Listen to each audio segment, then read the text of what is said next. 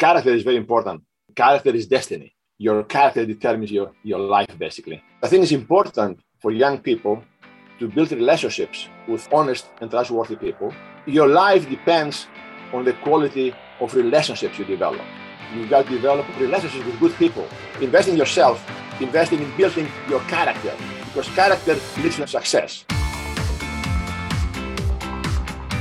Welcome to the Thought Leader Revolution with Nikki Ballou. Join the revolution. There's never been a better time in history to speak your truth, find your freedom, and make your fortune. Each week, we interview the world's top thought leaders and learn the secrets of how they built a 6 to 7 figure practice.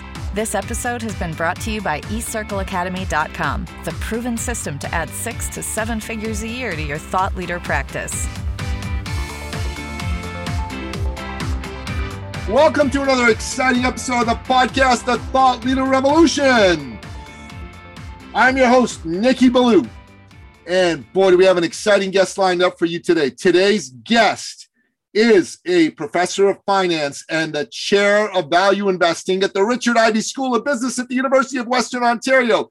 This gentleman is one of the world's leading thought leaders when it comes to the subject of value investing. He is a new friend, but he's a friend of a dear friend of mine who's also been a guest on this show, Anthony Shilapati of Veritas Investment Research.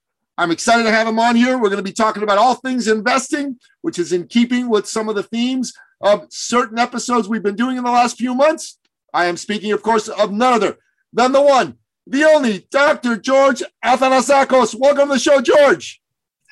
Thank you very much. I'm glad to be here. I wish I was so energetic as you are, you know. God bless your heart, George. God bless your heart. George, the people that listen to this show tend to be entrepreneurs, tend to be professional business people. They're good capitalists. They believe in freedom. They believe in free expression. They believe in free enterprise. One of the reasons they listen to this show is because they want to learn from you as a thought leader how they can be more effective in their own lives, in their own business. And lately, we have been bringing quite a few people talking about various aspects of investing. So we're really excited to have you here and to share some of your knowledge with people to help uplift these people, because you're going to be doing them a great service. But before they can open their hearts to you, my brother, they got to get to know you. So tell us your backstory. How'd you get to be the great George Athanassakos? Okay, I've got to go back many years then. So I'll use some background, I guess, in 10 minutes. So I was born in a small city in the middle of Greece. And my father was in the policeman, was a policeman, and my mother was a homemaker.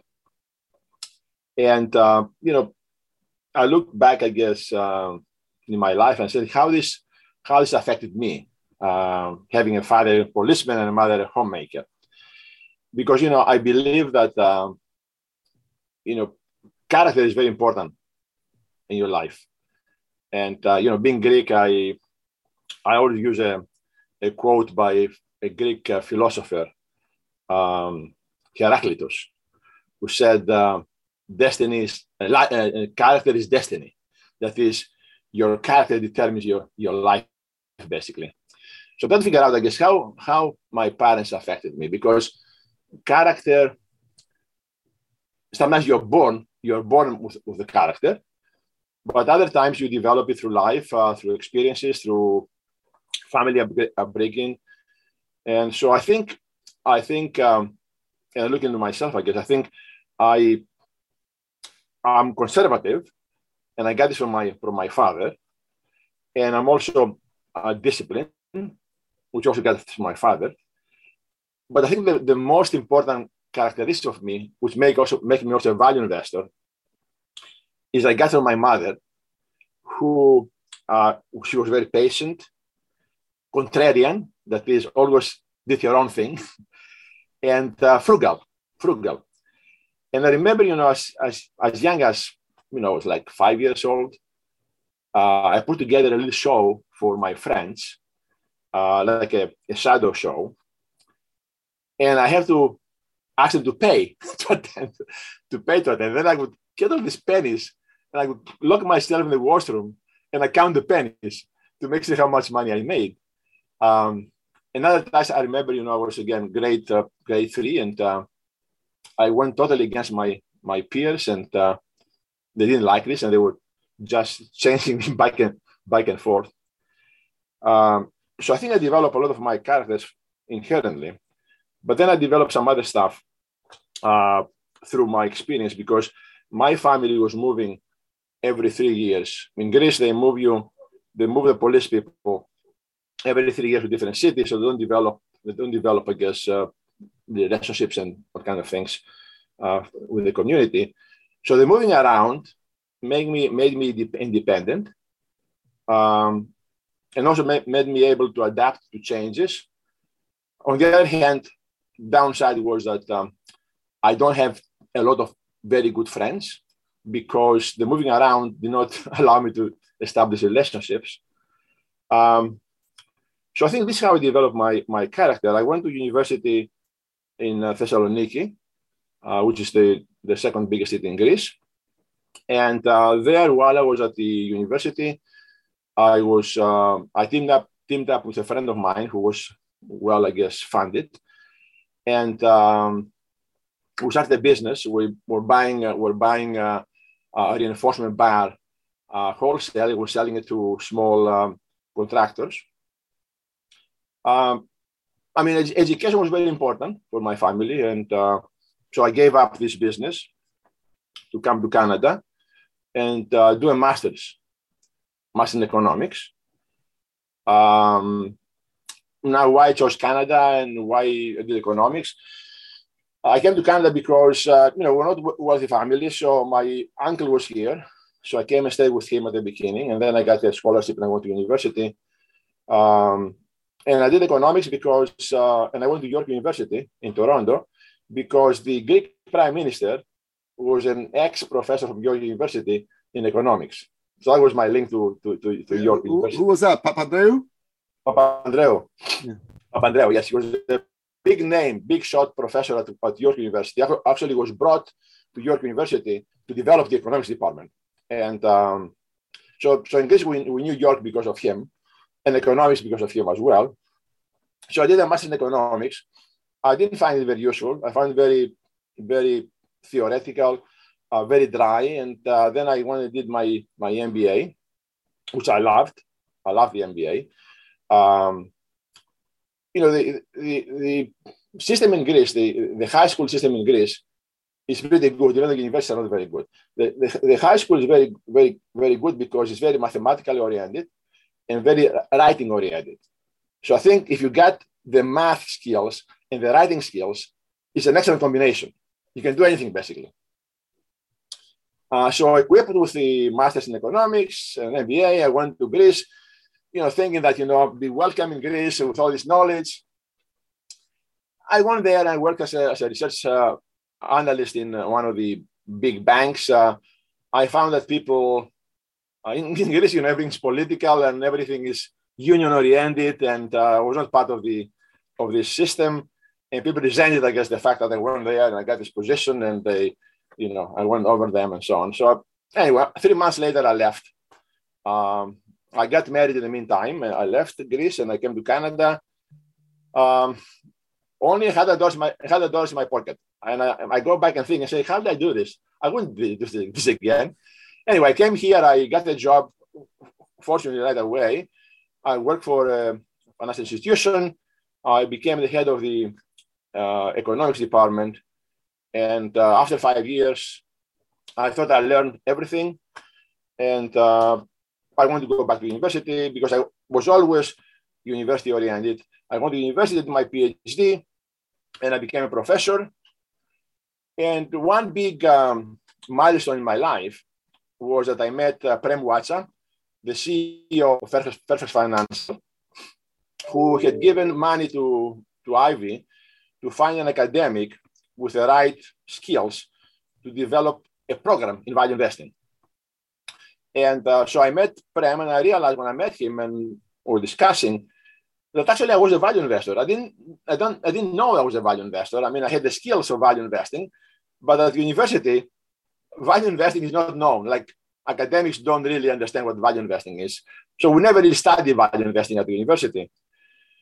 So I started feeling actually good about myself, because up to that point, I was different. I knew I was different from the other people. And I felt really bad about this, for something wrong with me.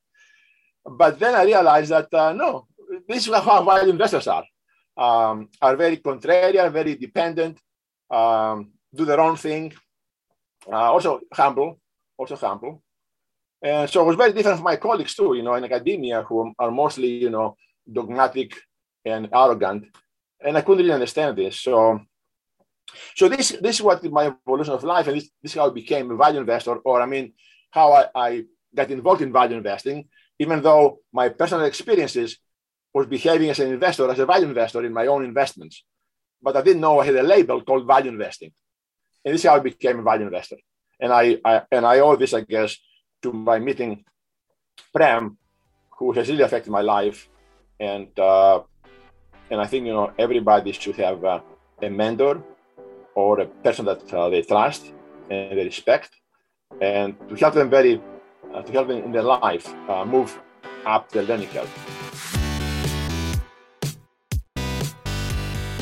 Agree with you. In fact, my business is based on providing mentorship to people who are in business in a very particular field. I help them stand out, develop a really powerful personal brand.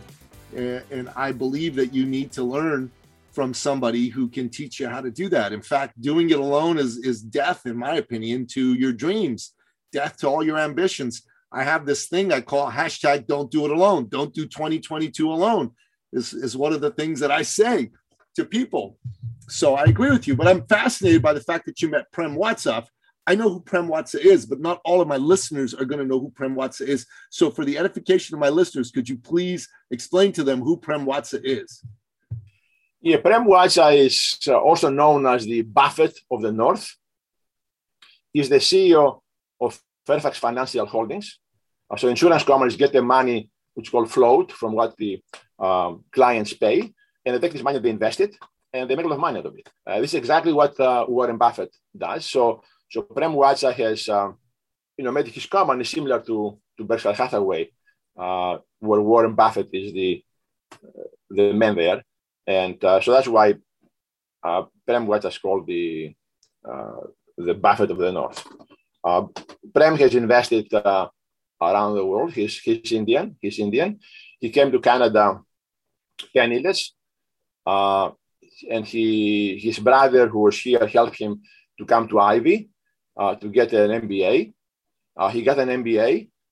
He worked for an insurance company, and then he went on his own and started Fairfax. And now he's the most well-known business person in Canada, one of the wealthiest people in Canada. And because of having started at Ivy, he gave a lot of money to Ivy to find an academic to be able to build a program in value investing, because academics don't know much about value investing. They're not trained in value investing.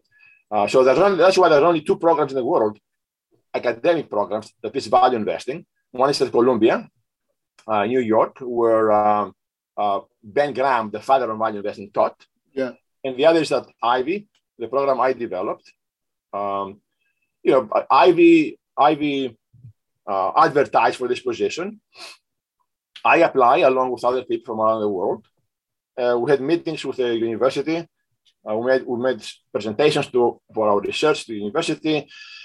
And then the university chose, I guess, 10 of us and took us to meet with Prem.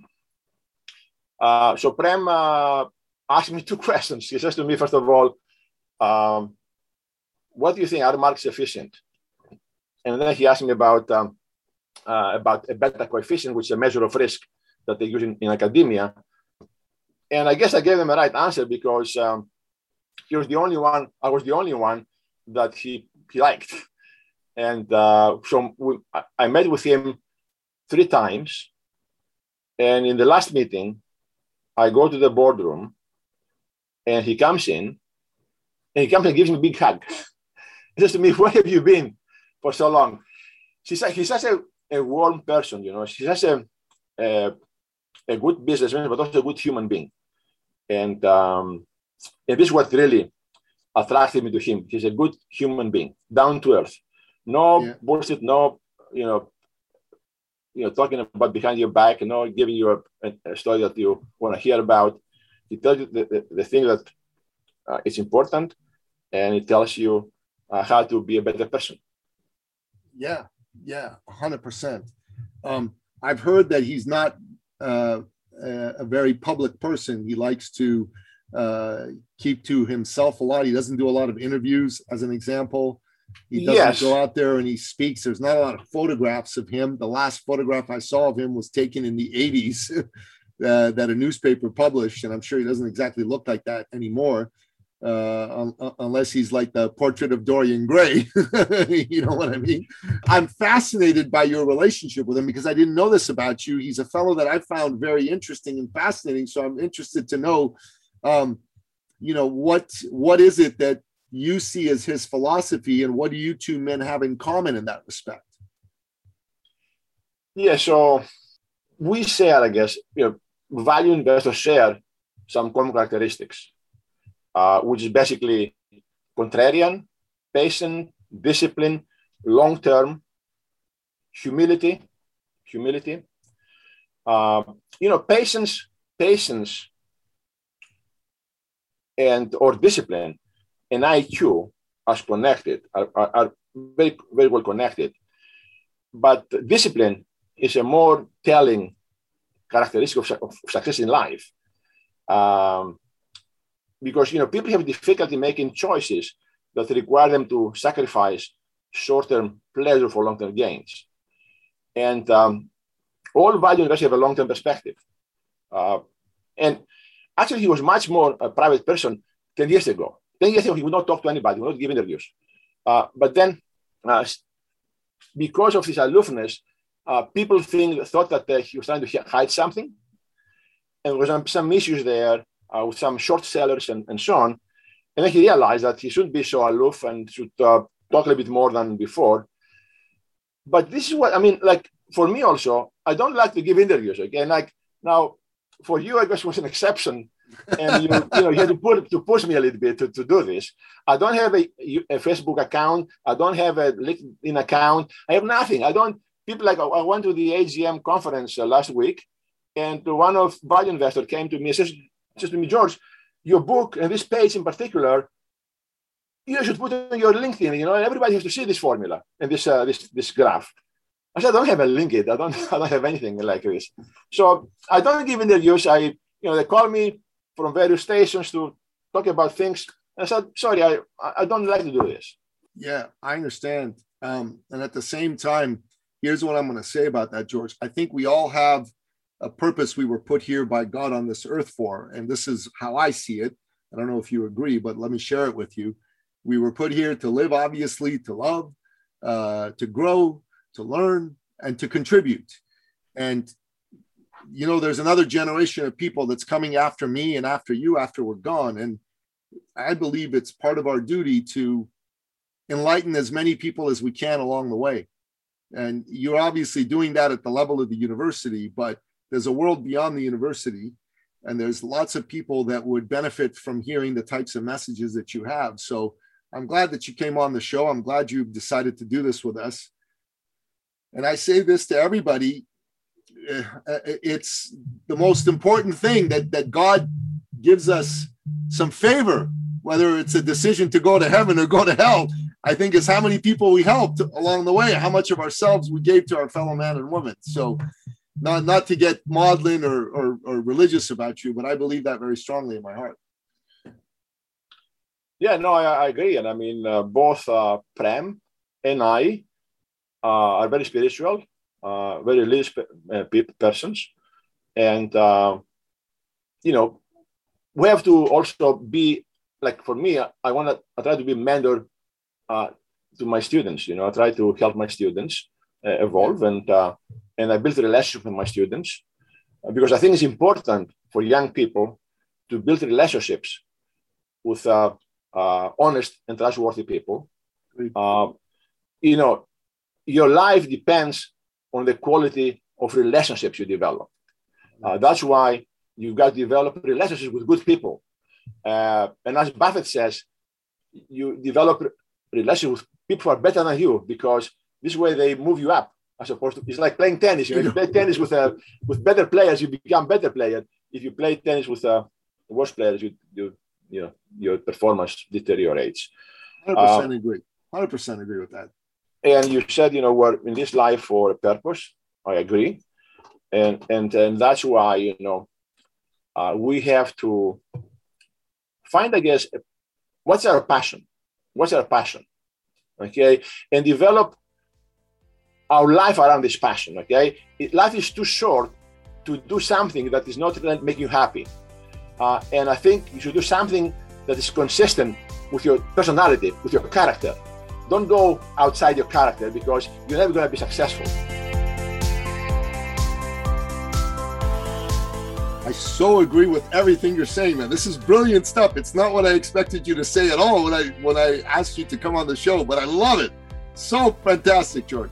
So let's get right into value investing. Why is it relevant today? Why is it, I would argue, more relevant today than it ever was? And why do people in business need to understand the philosophy behind it and start to apply it, not just in picking stocks and bonds, but also in figuring out how they can, frankly, invest in aspects that are going to help them grow their business? You know what I mean? Investing in purchasing plant and equipment, investing in employees, investing in buying a new business to grow their business. All of these are aspects of investing, and I believe the principles of value investing apply to all of them. So I'd like to really hear your thoughts on this. Yeah, excellent question. I mean, I teach value investing, and when students come to my class, they think they're going to hear only about how to pick stocks. But value investing is more than just picking the stocks, okay? It's about how to go deep and understand companies. Because I said to people, if you don't understand the business, don't do anything. Don't do anything. And that's why, because humans don't understand other businesses, that's why value investors tend to invest in a small number of stocks. But beyond investing, value investing is important for CEOs, for managers. Why? Because CEOs, one of the roles they play, see, most people think that a CEO, an executive, has to be a good operator. That is, to operate the company well. That's true. But a good CEO also, and this is a very important role, has to be a good asset allocator. Asset allocator means good investor, because they get money from the business and they've got to decide what to do with this money. Should I buy more equipment, as you said, or do more research, buy another company, go and pay dividends, or buy back shares, or pay off debt? All these are investing decisions. And I find in my research that the best CEOs are those who behave like value investors. That is, those who have a long-term perspective, with patience, with discipline, who do their own thing outside the box, and of course, who understand what creates value. What is the process that creates value? And to make the company attractive to investors. Okay, this is what they want to do eventually. They want to make the company attractive to investors. And so value investing has two aspects. One is the value seeker, who's the investor, and the other side is the value creator, who is the manager, the CEO. And Buffett says that, and I quote, he says, "I'm a good businessman because I'm an investor, and I'm a good investor because I'm a businessman." So these two cannot be thought of independently. A good managers are also good investors, because we got to invest in the business, and we got to know what's the best way to invest to create value. That's actually pretty brilliant. I'd heard that before from Buffett. I've read a few books on Buffett, and I own some of his Class B shares. I haven't bought the Class A shares, just because I want to get the reports that he sends out every year and read them. I mean, they're pretty cool. But I say this, you sparked something in my head, and I'm gonna just think out loud here with you, and what I have to say right now may be complete BS, but let's give it a shot here, okay? So I think this also applies to investments one makes in oneself, right? Because at the end of the day, the most important investment that you can make as an organization is in people. And if you're a CEO, you should be investing in yourself. If you're a manager or a director, you should be investing in yourself as well, right? Because investing for the long term really is what's going to strengthen you. You need to learn how to think long term. You need to learn how to be effective in communicating and selling your ideas. You need to learn how to have good people skills to build relationships. You and I talked about that. And these things don't necessarily get taught in school anymore. Let's face it, they really don't, and not even in university. And so these are skill sets that people need to invest in developing for themselves. And to me, these are also characteristics of the value investor. So the person who is, for example, once they've graduated school and all that, still going to courses and programs and conferences and buying books and reading and listening to podcasts, is got a long-term value investment vision of investing in their most important asset, themselves. And I was wondering what your thoughts would be on that. Well, I mean, like I said before, for my family, education was very important, okay? And everybody should have a long life education plan. But as you said, unfortunately, universities no longer teach what actually you need for success in life. No, they don't. And you know, if you ask, I guess, if you ask me what's important, you don't, like in life, you don't have to be Einstein, okay? You have to have some reasonable intelligence, but the most important is to have some sound principle of operations, and to understand, very importantly, human nature. Okay, human nature. So, because emotions cloud one's judgments and lead many times to logical decisions. So, and I said to my students, I said, you know, I can teach you how to value stocks, how to pick stocks, but I cannot really teach you to make an investment, to make a decision. Because making a decision, I mean, you can be the best valuator in the world, but if you panic or you get greedy or you're not disciplined or patient, you're never going to be a good investor. So to be a good investor, you've got to understand human weaknesses, human nature, and try to see this in your own behavior. Try to correct them, okay? So try to correct them, or develop strategies. Because sometimes it's very difficult to correct, I guess, human weaknesses, but develop strategies, okay? You got to develop strategies to deal with the weaknesses. And I said to people, you know, most people think things like in binary terms. So, for example, you say, you know, after dinner, you ask yourself, after dinner, should I eat dessert or not? And most people, you know, who want to lose weight, I guess, they try to decide, should I have dinner, or should I have a dessert or not? That's a binary decision, okay? That affects at the moment, I guess. You can have dessert sometimes. What if you said, after dinner, I never have dessert? Then it's no longer a binary, it's a unitary decision. So I said to my students, you have to train yourselves. You have to train yourselves to control your emotions. Because emotions, like I said, many times cloud your decision, your judgment. So one thing I said to my students is never make impulsive decisions. Okay? Never make impulsive, that is, always look before you jump. No matter who told you something, you know, step back, think about this, and then make a decision. Then I said to my students, always think of the opposite. Think of the opposite. You know, as an investor, if you want to outperform, you've got to do something different from the others. So you've got to be contrarian.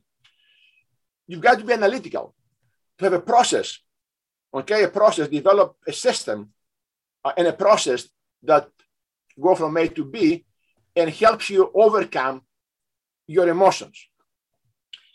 Always have a checklist. Okay, so what are the things that are important?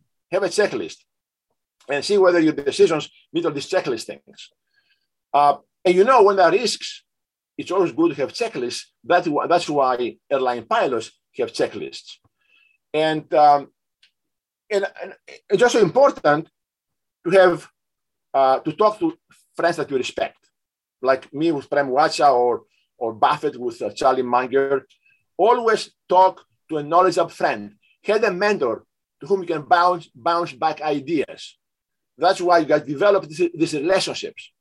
And this need time. And when you said invest in yourself, this is what I mean. You got to develop time to develop relationships with people you trust and you respect.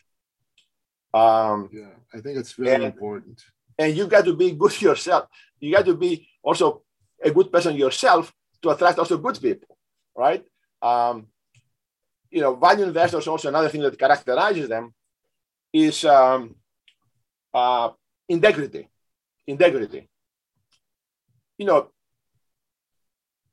got to have integrity, okay? You got to have, which also, along with patience. Patience and integrity, I think, are important.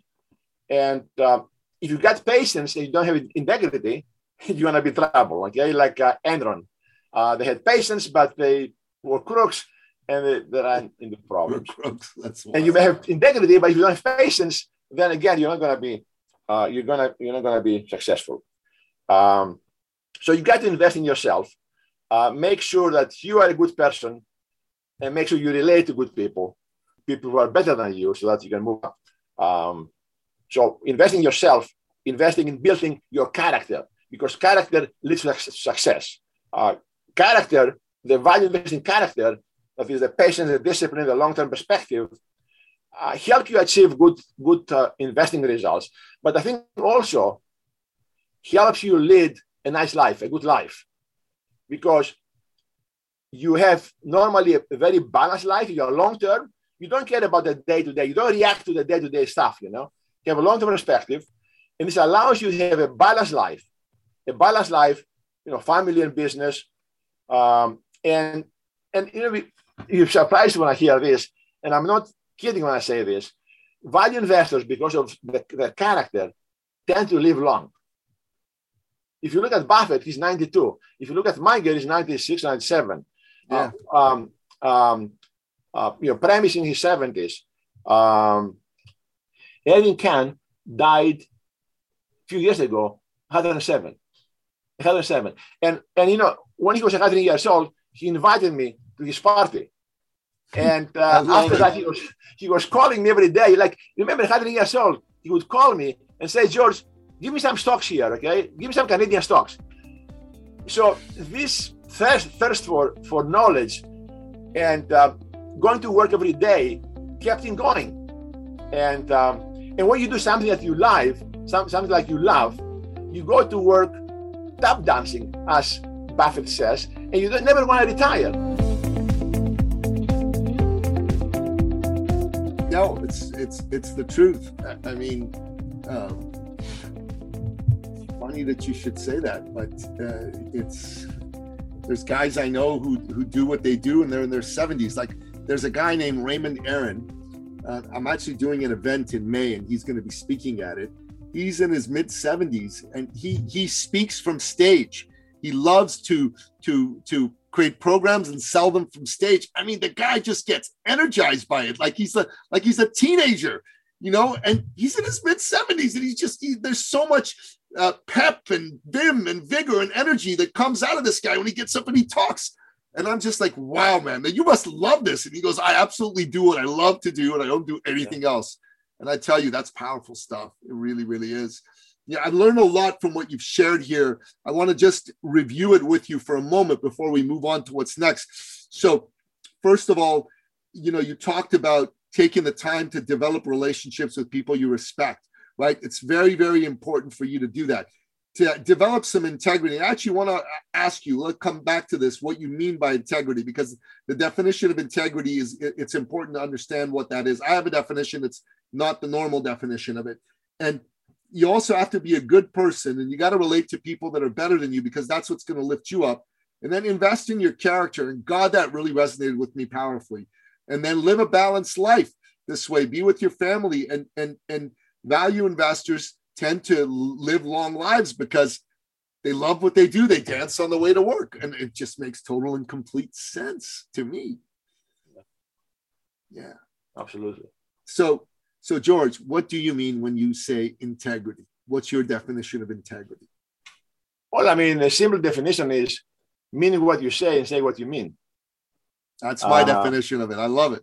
I mean, I don't trust CEOs who tell me we're going to do this, and then next year they're going to do a totally different thing from what they told me. Yeah. I don't trust them, okay? So that's the simplest way I look at it. And for most people, this is how I look at them. Now, of course, integrity means also that you are a bad person. You're a crook, okay? You're really looking after your own interests as opposed to your shareholders' interests. So, I mean, many portfolio managers, for example, when you give them your money, you believe that they work for you, when in fact they work for themselves, and they will do anything to better themselves as opposed to better you. This in academia is called agency theory, an agency problem. I'm the portfolio manager, the agent, and I'm the principal. And rather than do what is good for me, they do what's good for them, irrespective of what the effect will be on me. And value investors, and these problems are very difficult to overcome in the investment business. How value investors overcome this is value investors invest their whole family wealth along with the clients. Because if I'm a portfolio manager and I have no of my own money in this investment, I don't really care. I'm going to make my 2%, whatever the MER is. But if you invest your own money with your clients, then you align the interests.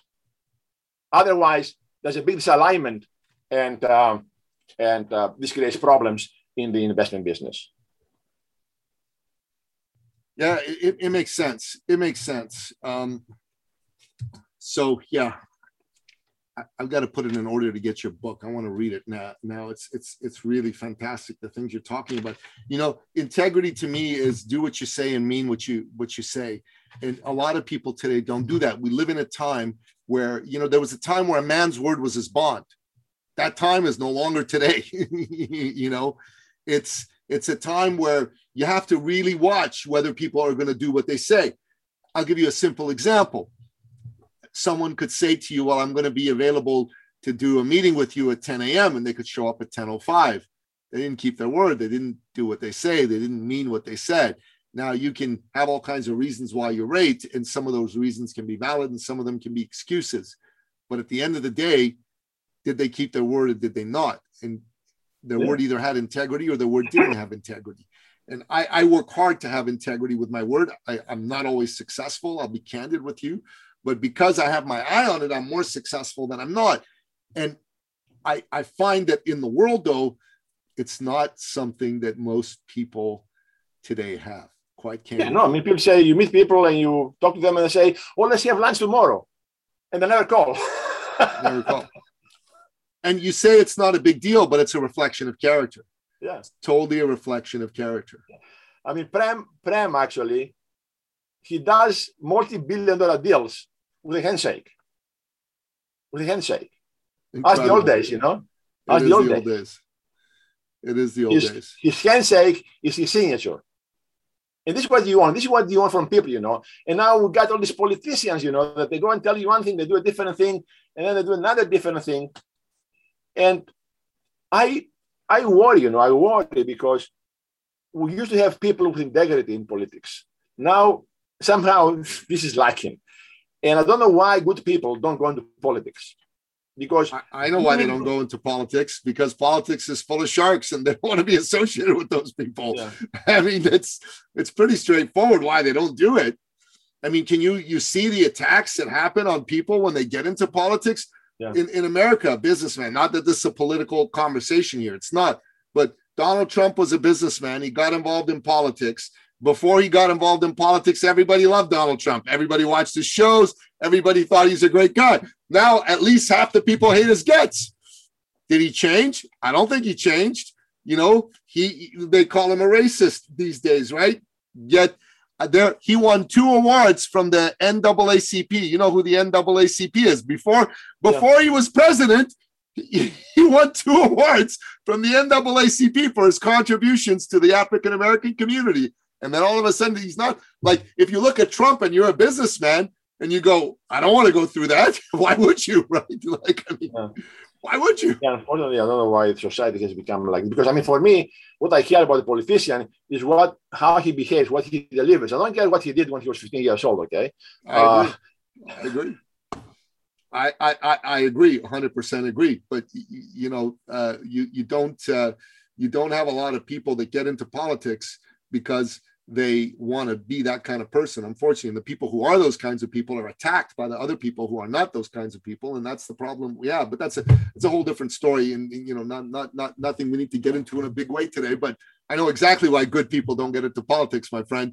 They wouldn't last. You need to be a bit of a shark yourself to get involved in that and be able to push back against these people who are going to try to cut you to pieces. And that's the facts. But yeah, but I mean, it affects economies, affects your life, right? I mean, like the best example, you know, is like Argentina. Argentina was the best country in the world up to 1900. And then because of bad politicians, became like a beggar country, you know. Yeah. Also Greece, you know, Greece was doing well. And then after 1980, they got all these bad politicians loaded up on debt. They were just to get elected. They were borrowing money, giving higher wages to people. Everybody loved him. At some point, you get so much debt that you hit the wall. And, you know, that's your end of the economy. Well, and I'm afraid it's happening in North America too. You know, there's so much debt. It's happening right now here. I was about to tell you that. Like, in my opinion, we're like 5-10 years away from what Greece was at the most. It may be less than five years. Okay, maybe we'll see what's going to happen now. Now with inflation going up, the rest are going up. With also much debt, interest payments are going to go so much higher. And what they're going to do, they have to raise taxes to pay for all this interest expenses they have. It's going to be a mess. Okay, I mean, like, I don't know. I'm not very optimistic. And I did, as you may know, I write for the Globe and Mail. And I did an article last week, which I call that were the last gasps of globalization. Because globalization shrank the world, make everybody more efficient, but it hurt a lot of people in various countries like North America. And it benefited growth stocks.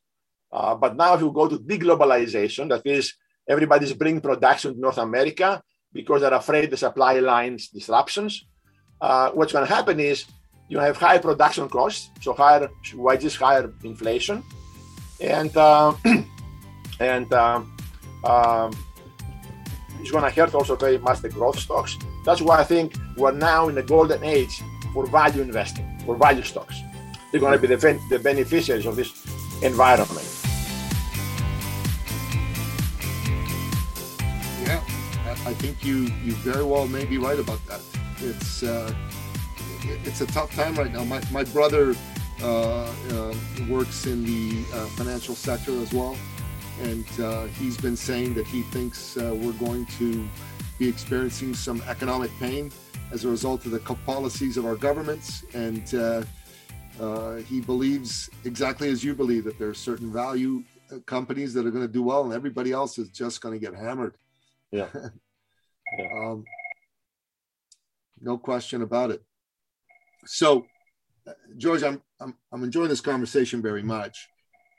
Let's talk right now about how people that are listening to the show who are interested in doing some investments can start to use some of the principles you're talking about to make some good investment decisions based on the current environment. So, I mean, if you want to pick your own stocks, you've got to have time, knowledge, and money. If you don't have time, knowledge than money, hire somebody to manage your money. Okay, so I think at this point, your best option, if you don't have time, money, and knowledge, to try to give your money to some value investors, okay, value investing companies. These are not the big, monstrous companies. They're companies that are managed by 2 or 3 people, and there are many of them in Canada. If you go to my website, bengriminvesting.ca, you can see interviews that have your business, okay, if you don't have the time, money, and knowledge. One, I don't want to mention the name, but, to see how value investors behave and how much integrity is important for them. So one of the value investors is also in my website. So his fund lost money in 2008. And rather than writing a letter to his investors saying, look, we went down by 20%, but look at our other people went down by 40%, so we're better off. So he said, look, I promise you to make money for you. I did not do it. So I'm returning to you all the fees that I charge you. Okay? The industry, the non-value investing industry, made his life miserable. He had to go to court to defend his right to return the fees to his clients. How can you not like this guy? Okay, this like works for you. It doesn't work for himself. I love as opposed to other CEOs who make like billions in salary and the company is losing money. Who are they working for? They work for themselves, not the investors, the shareholders. So I think that's the best strategy at this point. And forget all this, Bitcoin business, and forget about the high-flying growth stocks. This is not where the future is going to be, okay? Especially if we have deglobalization. I think I did a study, and I looked at the last 70 years. And, the last 10 years have not been very good for value stocks. Also, back in the 60s, there was a similar period that value did not do very well vis-a-vis growth. If you look at these 2 periods, the reason that value did not do well is because inflation and interest rates were close to 0. And when you have interest rates close to 0, growth stocks tend to do well because when you discount long down the road big growth opportunities at 0 interest rates, the present values look very high. So if we're going now to an environment where interest rates and inflation is going higher, this is bound to hurt growth stocks and benefit value stocks, in addition to the big globalization thing that I have in mind that will be happening. So interesting that you say you don't believe in Bitcoin. Wanted to know your thoughts on not just Bitcoin, but the whole world of cryptocurrency assets. What are your thoughts on that? Well, in my conference which I had last week, and I recommend to people to read the book, Bob Seaman. I think the book is called Coin Investor, but the author is Bob Seaman, and he revised his first book. His first book was called Bitcoin ...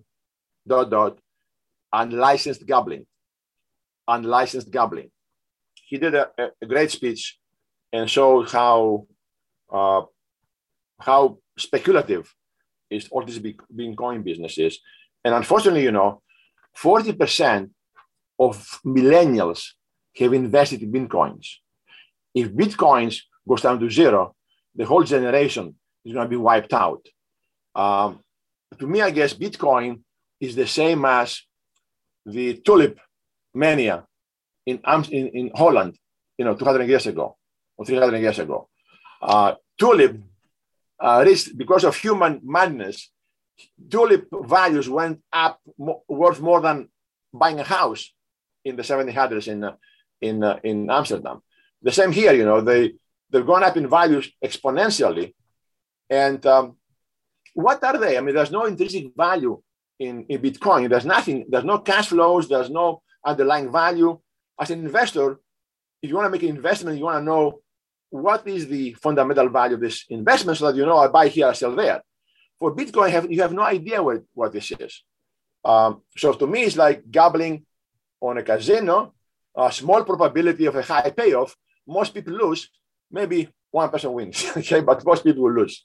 Well, there's those that argue that Bitcoin is like a digital form of gold. They're calling it digital gold. It's a store of value as an asset class.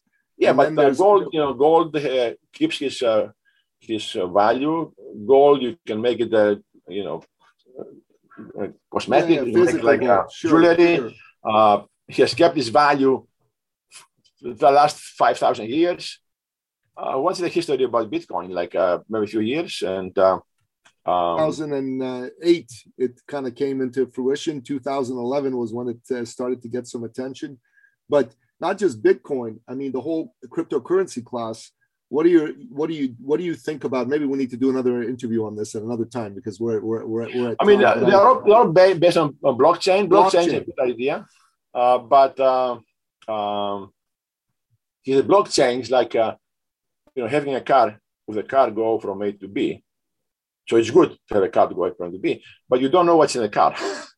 And with Bitcoin, you don't know what's in there. I mean, the blockchain is nice that takes from A to B. You don't know what Bitcoin. And I mean, I was reading actually a study by Bloomberg, and they have some actual people who talk about Bitcoin, and they talk about Bitcoin being an addiction. It's like gambling. Many people are going to therapy to get over this addiction. On Bitcoin. We'll see. I believe in stocks. I believe in value investing, but I also believe cryptocurrency and blockchain technology is here to stay. I don't think it's going to go away. Yeah, blockchain's going to stay. But there's a lot of things people can do with blockchain. I mean, I've studied blockchain intensively. We should have another discussion about this in a second interview we do in a few months. Yeah. But I think blockchain is a game-changing technology. The way the internet and e-commerce were 25, 30 years ago, back in 94, 95. I think that's kind of where we are with blockchain myself. But George, listen, our time's come to a close. I know you've got to rush off to another meeting, and and I do as well. But Guy, I really enjoyed this conversation. So what's the best way for people to consume your information? Is it to go to this bengrahaminvesting.ca website? What's the best place for them to buy my book? My book, Value Investing from Theory to Practice. I talk about how. Where can they get that? Sorry. Where can they get that? On the website? Yeah, if they go to the Western University bookstore, they can search for my name. But the name of the book is Value Investing from Theory to Practice. I wrote it. I published it this January. Prem Watsa has written the foreword. It's a 400-page book that takes you from the beginning to the end of value investing, and talks about character, talks about a lot of stuff in there. Because, like I said, the most important characteristic of success is your character. How you make decisions, and character has nothing to do with intelligence, and it's difficult to teach it because it's not an IQ thing. Okay, it's a frame of mind on how to make decisions. Yeah, I totally agree. I'm looking forward to getting your book. We're going to get a signed copy from you for me, please. So I'll order it and get it so you can sign it for me. I really enjoyed our conversation. Would love to pick it up again and get deeper into your thoughts on these new asset classes like that are cryptocurrency, and I'd love to have a chat with you about that. And man, it's great that you know Prem Watsa. He's somebody I've admired for a long time, and heck, I'd love to meet him someday. Love to even interview him. Love to pick his brain. He's a heck of a man. So, listener, Dr. George Athanassakos is the real deal. Make sure you go buy a copy of his book, Value Investing from Theory to Practice. We're going to put all the information on how to do that in the show notes to go to the University of Western Ontario's bookstore. You can get the book that way. Go to his website, bengrahaminvesting.ca, get his information. Make sure that if you enjoyed this episode, do me a favor and share this with somebody who you believe would benefit from it and would love it as well. Make sure that you do that. And listener, if you believe in our message here of freedom, free expression, and free enterprise, if you believe in our message of helping you develop your own character, your own brand, your own skills, your own success, so you can take your business to the next level, please continue to listen to this podcast. Could go to our other website, eCircleAcademy.com. And we've got an event coming up on May 13th, 14th in Toronto. First in-person event we're having in the city. We're going to have the founder of 1-800-GOT-JUNK is going to be speaking at the event. We're going to have a ton of business people. Imagine being in person with people, shaking hands, hugging people, going out to lunch or dinner together, feeling the energy in the room. Imagine that one great relationship that you create, that when you nurture it can result in tens, if not hundreds of thousands of dollars of benefit for you, your family, your business. This is the power of in-person events. Make sure you take advantage of it. And George, I really enjoyed the conversation. Thank you so much for coming here today, my friend. Thank you for having me. I did too, and was very glad to meet you too. Ditto. And that wraps up another exciting episode of the podcast, The Thought Leader Revolution. To find out more about today's incredible guest, the one and only George Athanassakos, go to thethoughtleaderrevolution.com or to iTunes, Stitcher, Spotify, Audible, wherever you happen to listen to our podcast. Make sure you buy his book. Make sure you go to the University of Western Ontario website and to bengrahaminvesting.ca. Until next time, goodbye.